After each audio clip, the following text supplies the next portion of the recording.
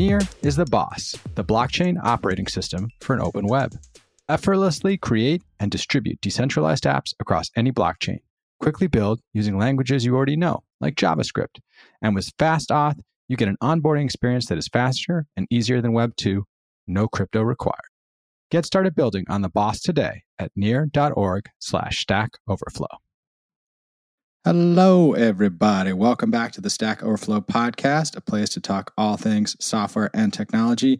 I am your host, Ben Popper, Director of Content over here at Stack Overflow, joined as I often am by my colleague and collaborator, Ryan Donovan. Ryan, I'm going to let you lead the intro today because I know you've already done a great interview and sort of set us up with this guest. So take it away. What are we going to be chatting about today and who are we going to be chatting with? Sure.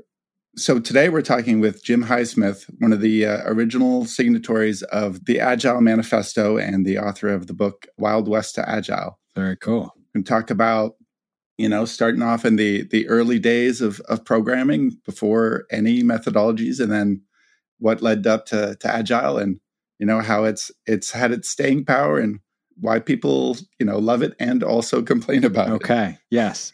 Before there were no methodologies, now maybe there's too many. I've heard of both sides of it. Jim, welcome to the Stack Overflow podcast. Yeah. Thank you so much for joining us. Thank you. It's great. It's great to be here. So read a little bit of the book, and I found out that you, like my mother, started at Pan Am in the 60s. Really? Yeah. I worked for the aerospace division, which very few people know about. And they actually ran the missile range out of Cocoa Beach, Florida. So it was different from the NASA facility. And they actually had a contract with the Air Force to run the missile site. And that's where they began to shoot off the Gemini missions. And then they tested the Saturn V there a couple of times before they took it up to the Merritt Island site. I myself was once a technology reporter, and I got into covering the commercial drone space. I went out to this amazing hangar where Google was making these balloons. It was the biggest hangar I've ever been in.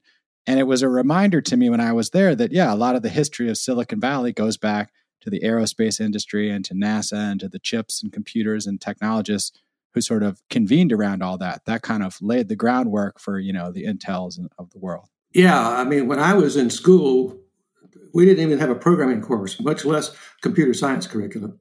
I was an electrical engineer. We designed circuits with transistors that was as big as the end of your finger. And now they have 5 million transistors on something the size of a pinhead. Right. So it was quite a bit different. And that's actually one of the things that I bring out in the book, that the technology of the time really impacted software development at the time. So software development was intertwined with the technology and also with the business need. And so the technology both enabled and restricted what you could do at the time. I think there's something there. You talk about a build process taking 12 hours, right? That's going to change how you develop software. That's going to change how you test. I mean, can you imagine somebody today sitting down, hitting the enter key and getting a response 12 hours later? No. People come on this podcast, they complain about a build time that takes 5 minutes. Yeah. A lot of ping pong. Yeah, I've got a graphic in the book that shows a guy sitting at the end of this humongous computer feeding card deck in, and the other end is a printout. And that process took, 12, 24 hours because your stuff was batched up with everybody else's, and it was a very slow processor, multiple hundreds and thousands of times slower than your phone today. And it was a very different environment. And then our testing approach was you ran a program, and if it blew up, you got a core dump of the entire core memory in hexadecimal. Oh, that's rough debugging. Yeah, that's the way you debug it. You sorted through that core dump until you found your entry place, and then you had to follow it. So you had to be able to read hexadecimal really well. Yeah, and a lot of that software development was linked to military and government projects, right? Yeah, at the time, that's where they were linked. In fact, I worked on Apollo ships that went out into the Pacific Ocean to track the spacecraft as it came back. And the computers on there were military computers that they put on nuclear submarines. There was a lot going on in the aerospace business at that point in time. And in fact, early on, there was some iterative development that was being done in the aerospace environment. And I mostly worked in the business environment. So one of the things I say in the book is it is a history, not the history of software development, because it really is limited in scope to things that I had direct interaction with. And, the military and government is not known for its freewheeling nonconformist attitudes. You talk about the yellow shirt being a sign of nonconformity in the book. Yeah. How did that change over the early years? Over the early years, it changed when I changed jobs, looking for something that was a little less structured. So I worked for Exxon for quite a while, and it was very structured, but I also learned a lot in those 6 years that I worked out in Houston. And I sort of rose steadily through the ranks. I got to run a big project when nobody knew anything about project management. And so I kind of winged it. I had some people who had a job to do, and they knew how to do it. They just needed a little guidance and help from me. And so I sort of worked my way into the era of project management. I worked for a while in a bank in Atlanta, and there were some good things about working there, but it was a little too structured for me. So I moved on to something else. And finally, at the end of the 70s, I went to work for a small startup that was, $1 million, $2 million a year company. And that was a big difference. And so through all of those, were you still focused on software and technology, or, at an Exxon or at a bank, were you just project managing whatever came along, the project as it needs be, no technology necessarily involved? I was always sort of involved in the IT side of it. So, for example, even at Exxon, as I moved up, I took a job, for example, as an accounting supervisor for a while, but it was after I'd spent 2 or 3 years as an IT developer. Of course, back in those days, we did everything from analysis to testing. There was no waterfall. You just did it all. So then I moved into an accounting job, and then I moved into a job that was really coordinating all the software systems development work for all the refineries in the country. And then I moved on into another job where I was the software development manager to bring in structured techniques. So I was always involved in the IT side of it. But the other thing I did is along the way, I got a master's degree in management.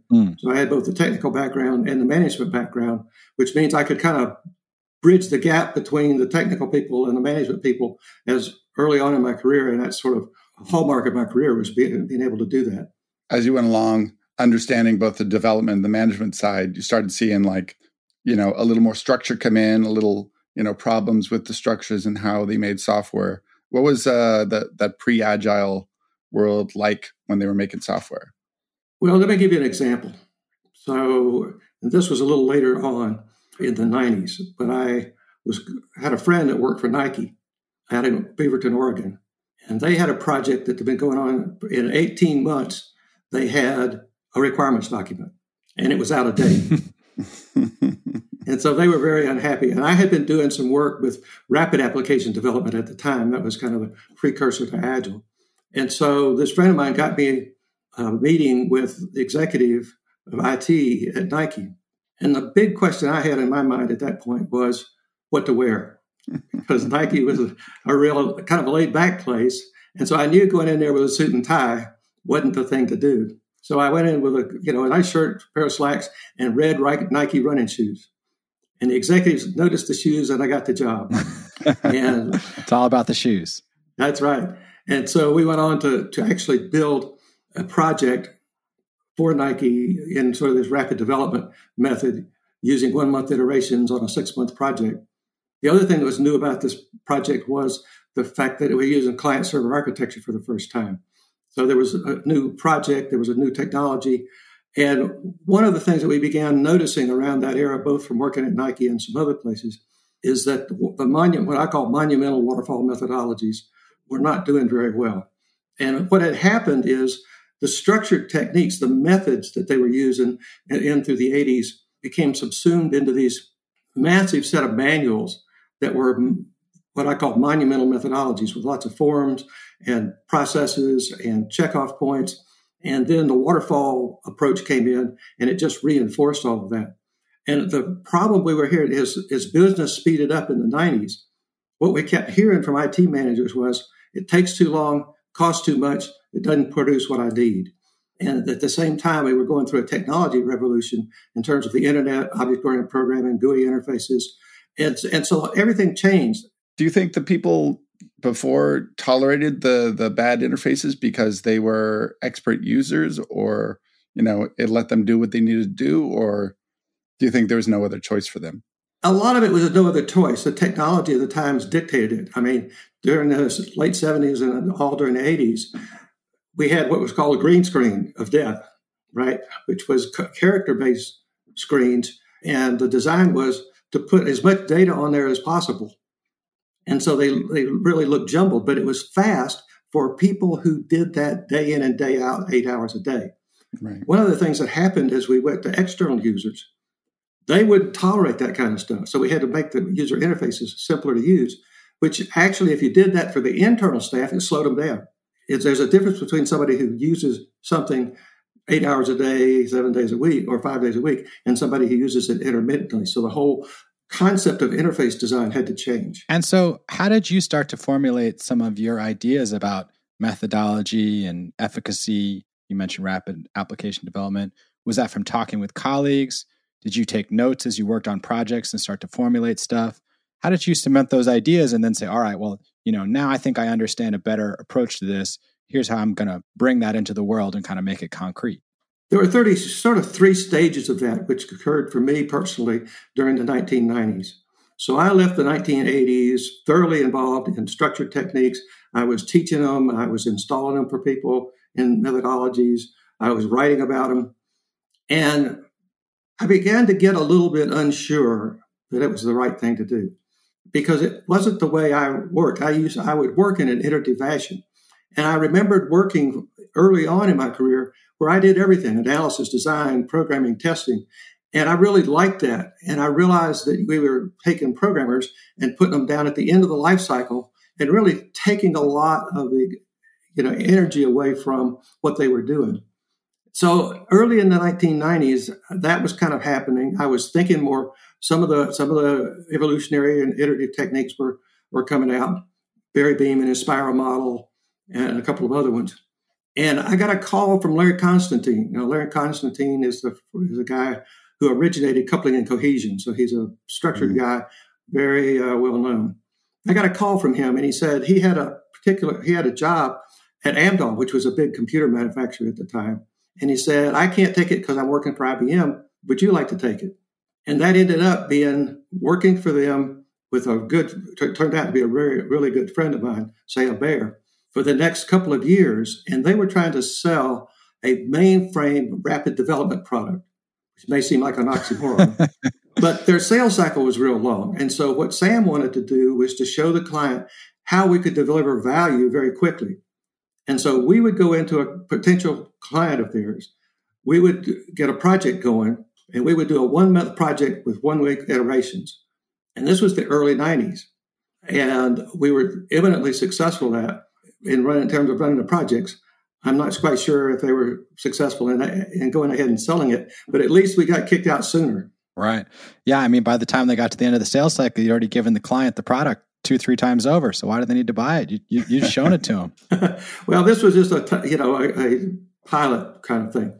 And then in the middle 90s, I began to evolve my version of RAD, which I called radical software development. And what I added to that was I was concerned with a lot of the RAD that was going on at the time was eliminating a lot of the technical excellence. And I wanted to bring the technical excellence back into the mix. So I called mine professional RAD. And then I was writing a book on radical software development. And I knew there was a missing chapter 3. It was a big blank space. And chapter 3 was the theoretical background that I wanted. And I didn't have it, and I didn't have it. And finally, I started reading some stuff about complex adaptive systems theory. And I said, that's it. And so the idea of collaboration, the idea of emergence really came out of that study. And I began using it. And eventually I called the first book Adaptive Software Development instead of Radical Software Development.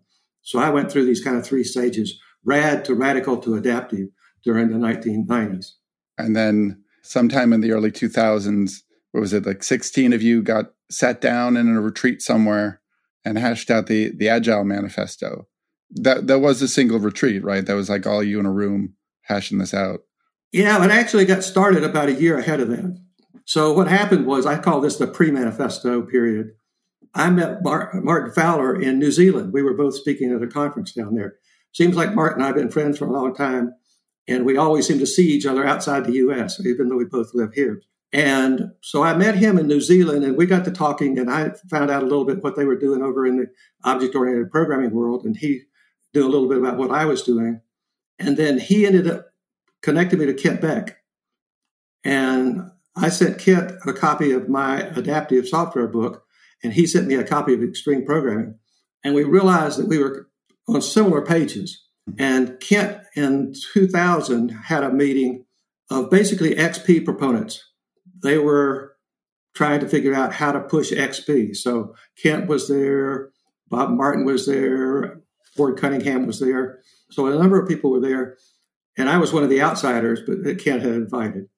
And so that was the genesis of getting Bob Martin interested in convening a meeting of more of the methodologists. So that's how we came up with the 17 people, is some people that Bob knew, some people that I knew, some people that Martin knew. And we invited everybody that we could think of that was kind of doing a separate thing. And so that was the genesis of the meeting in Snowbird. Yeah, I assume it was to develop a methodology that was a little more iterative, adaptive, that could be flexible for the shape of software to come, right? Actually, no. No. We had no idea what we were going to do. We didn't have an agenda. We didn't have an outcome. All we knew was we were doing things that were similar. We didn't like being called light methodologists, and we wanted to see what the similarities were.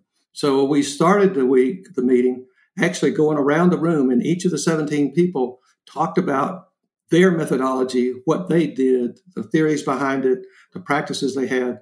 And we went around the room like that. And so that took about half a day. Different people facilitated the meeting.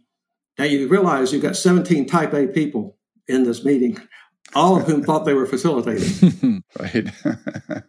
So we finally had to make a rule. He who held the facilitation rod up got to make the rules. That's right. You got to talking stick. That part of the meeting.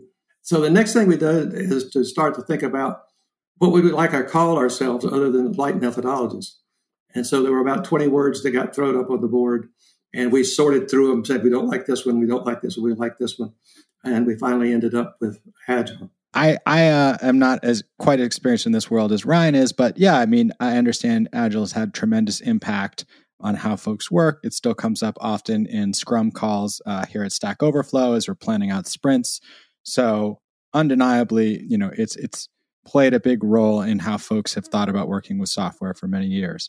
At the same time, I know Ryan set us up on this episode by saying, often when we do write about it on the blog or, talk about it on the podcast, people come out of the woodwork to complain.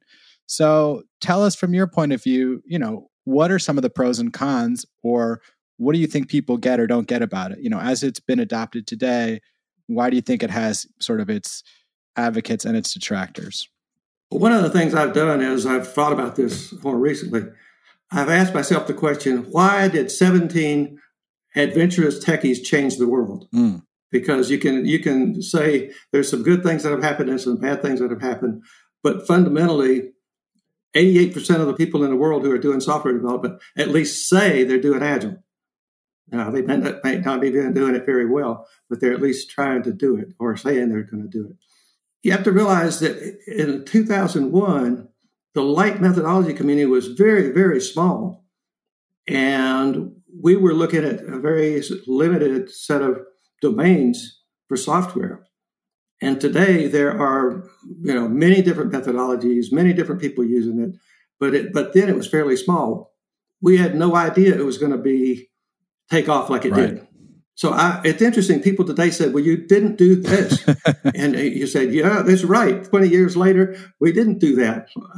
And maybe we need to do some different stuff. I actually think that there's several things that are important now. And I've actually put this out on a couple of blogs as a challenge to today's Agilists. One, I think history's role is not to predict the future, but to help us prepare for it. So that's one of the things that I talk about in the book. I want a little bit more knowledge of history, not just for history's sake, but to help people think about what comes next. when I started writing the final chapter, I thought about, well, let me see if I can predict some things. And I said, whoa, no. Things are going too fast. I'm not going to try to predict what's going to happen at all. But what I am going to try to do is to say, if you understand the history, maybe you can be better prepared for what comes, no matter what it is. And so I talk about the difference between methods, methodology, and mindset. So methods are things like refactoring. Methodologies are things like Scrum and XP and DSDM. And then mindset is really an agile mindset. And so one of the things that I think for the future is, how do we continue to instill and install agility and adaptive leadership into our enterprises at all levels? So I think the main thing is, if you look at the rate of change in the world, it's going bigger and faster. And so what's the solution to that? It's agility. And I don't care whether I don't care which methodology you're using, as long as you keep that as an end goal. And then the other thing that I think for a lot of the naysayers is, I understand what they're talking about. I understand how they've taken some things out of Agile and maybe pushed it to the extreme, or, have different ideas about it. And that's fine. But one of the things that happened with the Agile Manifesto is it inspired people. They were passionate about it. One of the things that Ward Cunningham did, which was a brilliant stroke, is when he put the manifesto up on a website, he gave a place where people could sign up and sign their own names and write about what they felt about the Agile Manifesto. Between 2001 and 2013, 15,000 people signed up. And most of it was talking about better software, so excellence in software development, and treating people like they deserve to be treated. And I think those, if you look at the core of what came out of that manifesto meeting, it was building better software and treating people better. And I think those are the two core messages. You talk in the book about being adventurous in both career and life. What do you think, software-wise, is the most adventurous move you've done? Well, I think the most adventurous move I made had to do with when I left kind of the safety of a big company in 1980 and took a job with a smaller company. So I went from managing the software development department to the head of sales and marketing for a small startup. So that was a change in job. I went to work for a small company startup where I had been working for a big company. I commuted from Atlanta to Topeka, Kansas for 2.5 years. So that was a big change. And I was actually in a job that I really enjoyed. And my decision came down to, and so this was kind of an adventurous decision, if you will. My decision came back down to, did I want to look back at some point in the future and regret that I hadn't taken that job? And that's what finally convinced me to make that major change. And it changed the arc of my career for the better. But at the time, it was a risky move, but I didn't look at it as risky. I was too young to understand it. And I know you said you didn't want to speculate about the future, but we're in a period of rapid acceleration with all the news about AI. How do you think that's going to change software development? Well, I think the issues are bigger than that. If you look at things like climate change, the impact of COVID, the geopolitical situation, that I think that there are some issues that hopefully some new technology will help us in terms of building the kind of leadership we need to attack some of those issues. And so I hope that we can use things like AI in a positive way. Just like social media, I think there are always going to be consequences that were unanticipated. And I think what people are concerned about today is what some of those unanticipated consequences might be, and that they might be pretty large. And so I hold some of those concerns, but I also don't think you're going to stop it. It's too big. There's too much money involved. I thought it was interesting. There was some congressional hearings the other day, and some of the tech people were talking about regulation and that they would welcome some of the regulation. But Congress has proven that they can't even regulate social media. So how are they going to regulate AI? It's just a step too big, I think. So I think it's going to be interesting to see how that plays out in the next few years. One of the things that I think, though, is if I look back at the 90s, it was the case tool era, computer-aided software engineering. And so these were tools to help manage all that documentation that we were gathering with the monumental methodologies. And at that point in time, I think a lot of people had in mind that we would kind of do away with developers and programmers. We wouldn't need them anymore. And I see things like AI and no code, low code as having that same sort of mythology in the background. And we're always going to need talented people who know, maybe they don't code anymore, or maybe they code some, or maybe they code with the assistance of AI, but that basically we have to figure out a lot of stuff. I wrote an article about 6 or 7 years ago with a couple of other colleagues at ThoughtWorks. And I had noticed that the stack, the technical stack from 1905 or 2005 to 2015 had exploded. It was a huge tech stack now. And I think deciding what belongs in each place of that tech stack and looking at the various alternatives at each level is going to take people that are really good software developers. So I don't think we're going to do away with software developers, but we're going to need a different kind of talent in some of these instances. All right, everybody, it is that time of the show. We want to remind everyone who's listening that if you haven't already, our developer survey is coming up. So stay tuned for the results. It should be exciting. And we want to give a shout out to No Code 3D, awarded 6 hours ago a lifeboat badge for coming on Stack Overflow, helping to save a question from the dustbin of history. How can I find many useful digits in any given number n? Well, if you're looking for useful digits in a given number n, we have an answer for you. And we've helped over 16,000 people. So thanks, No Code 3D. I am Ben Popper. I'm the director of content here at Stack Overflow. You can always find me on Twitter at Ben Popper. Email us with questions or suggestions, podcast at Stack Overflow. And if you enjoyed the program, why don't you leave us a rating and a review? Really helps. I'm Ryan Donovan. I edit the blog here at Stack Overflow, conveniently located at stackoverflow.blog. And if you want to reach out to me on Twitter, you can find me at rthordonovan. And I'm Jim Highsmith. And as I tell people, I'm semi-retired, but it's more semi than retired recently with working on my new book. So I've just written a book called Wild West to Agile. And it really is a 60-year history of software development. And it's in some ways a historical memoir in that it's got a lot of stories from my work experience in it, but it's still a history of software development. So it can be found on Amazon, Inform IT. I think some of the warehouses are just getting it in stock, but it has been released and should be available hopefully pretty soon. Awesome.